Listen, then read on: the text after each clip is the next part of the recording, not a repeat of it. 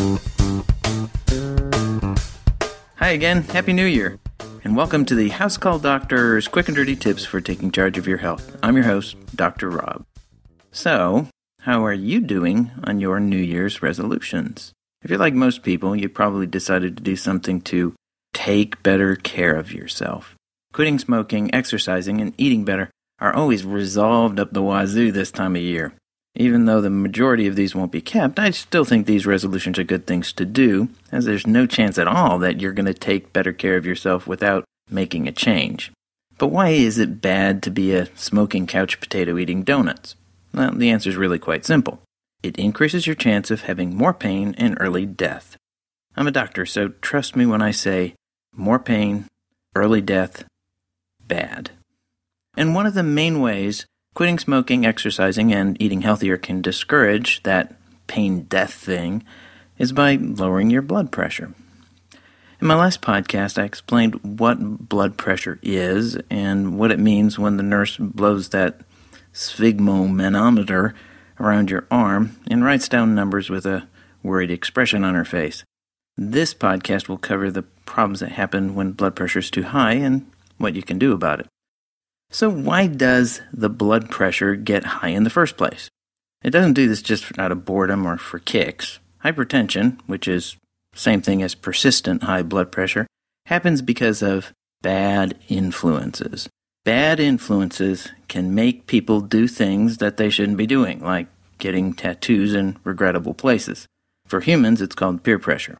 For blood vessels, it's called hypertension, just basically peer pressure for your body. So here are those bad actors that can lead your vessels down the road to perdition, or at least to higher blood pressure. The first bad actor is the kidneys. The kidneys are supposed to filter blood and maintain a balance of sodium, potassium, and other substances needed to keep things normal. Good kidneys will react to an increased blood pressure by lowering certain hormones in the blood and getting rid of sodium or making you pee more. But kidneys gone bad are lazy and let blood pressure go up without raising a finger, or a nephron, actually. The second potential bad actor is the epithelium. Yes, I can't get through any of these podcasts without using some fancy schmancy Greek or Latin word.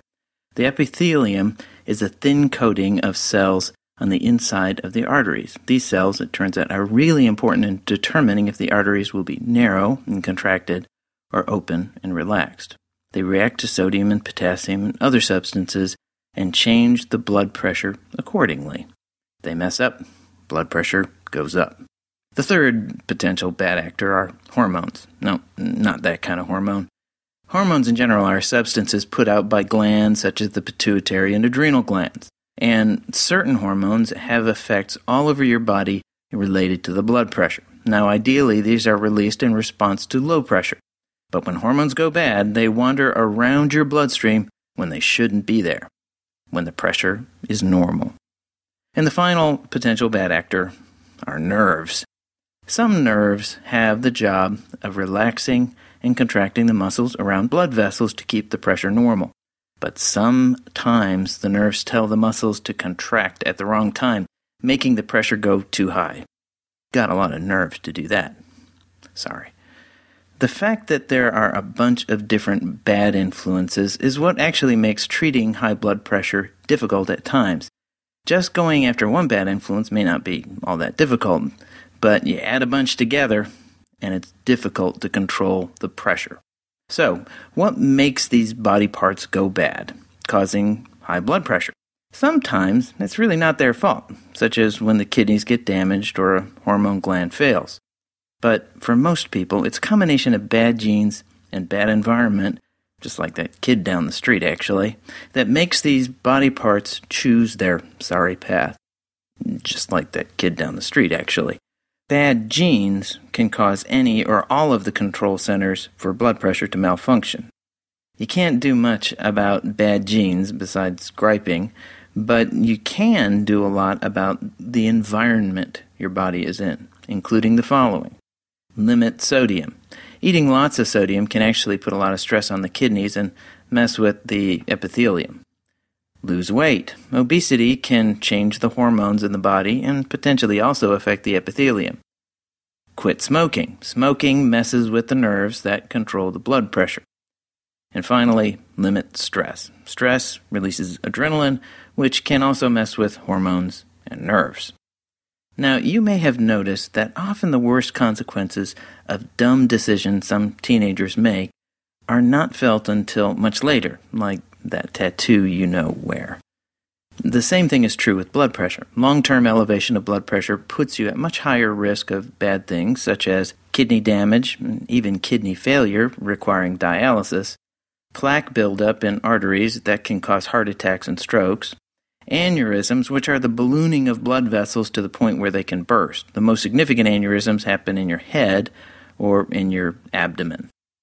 And finally, thickening of the heart muscle, which is called left ventricular hypertrophy, which actually increases the risk of lethal heart arrhythmias, called sudden cardiac death. That's a bad thing. There are also others, but I think you get the picture. Go after these bad influences early, or pay the consequences later. So my quick and dirty tips today will be to tell you what to do about the blood pressure. Tip number 1, get your blood pressure checked regularly. This is actually the same tip that I gave as number 1 in my last podcast, but it is worth repeating. You can have dangerously high blood pressure and not even know it. A good blood pressure to aim for is right around 120/70, thereabouts. Tip number 2, look for other causes. Looking for kidney or hormone problems with blood and urine tests are important when hypertension is first diagnosed. This is especially important if the onset is rapid or at a young age. Generally below 35 years of age is unusual. Tip number 3, watch your diet. Now, the nutrition diva didn't pay me to write this, although she can if she wants to. Diet matters. Keep your weight under control. And if your pressure is even borderline, cut back on sodium and get enough potassium. Doing so can keep you from needing medications. Tip number 4, exercise and stop smoking. I know that's 2 tips, but I don't want to go too many, sorry. Exercise not only burns calories and lowers weight, it also lowers blood pressure itself. Combination of aerobic exercise and weight training is probably the best. Now, quitting smoking will not only make you stop being stinky, it'll also lower your blood pressure. Pretty cool. Tip number 5, if you need to, take medications. There are a bunch of very effective medications for high blood pressure that are inexpensive and have very few side effects.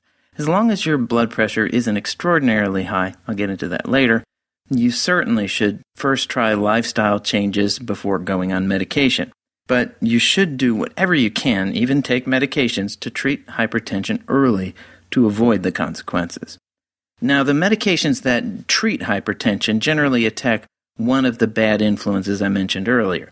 Many people have 2, 3, or even 4 different reasons for blood pressure elevation. Those bad influences are all over the place. So it often takes more than one medication to bring it back to normal. As always, you should always talk to your doctor and find out which medication is best and why you have to take the medications if they do recommend them. You also should know what side effects to look for. I never prescribe a medication that I don't think the benefit significantly outweighs the risk. Any medication is a trade-off of negatives and positives. With blood pressure, many people don't feel bad, and so they don't take their medications like they should. That's a real bad idea. And tip number 6, know when to panic. Usually, high blood pressure is not an immediate risk. The exceptions to this rule are, number 1, when the top number gets above 200 and the bottom number over 110, it's time to get seen immediately. It actually takes a pressure higher than this to cause panic, but you don't want to go there. The second time to panic is when high pressure is associated with a severe headache or chest pain. These mean that you may be sustaining damage to your brain or your heart. You don't want to go there either. And that's about it for blood pressure. If you have questions, or book suggestions for that matter, you want me to address, send them to housecallsdoctor@quickanddirtytips.com or call area code 206-337-5895. You can find me on Twitter as @housecalldoc with a little @ ahead, and Facebook under House Call Doctor. And feel free, as always, to visit my blog, Musings of a Distractible Mind at distractible.org. Let me remind you that this podcast is for informational purposes only. My goal is to add to your medical knowledge and translate some of the weird medical stuff you hear so that when you do go to your doctor, your visits will be more fruitful. I don't intend to replace your doctor. He or she is the one you should always consult about your own medical condition. Catch you next time. Stay healthy.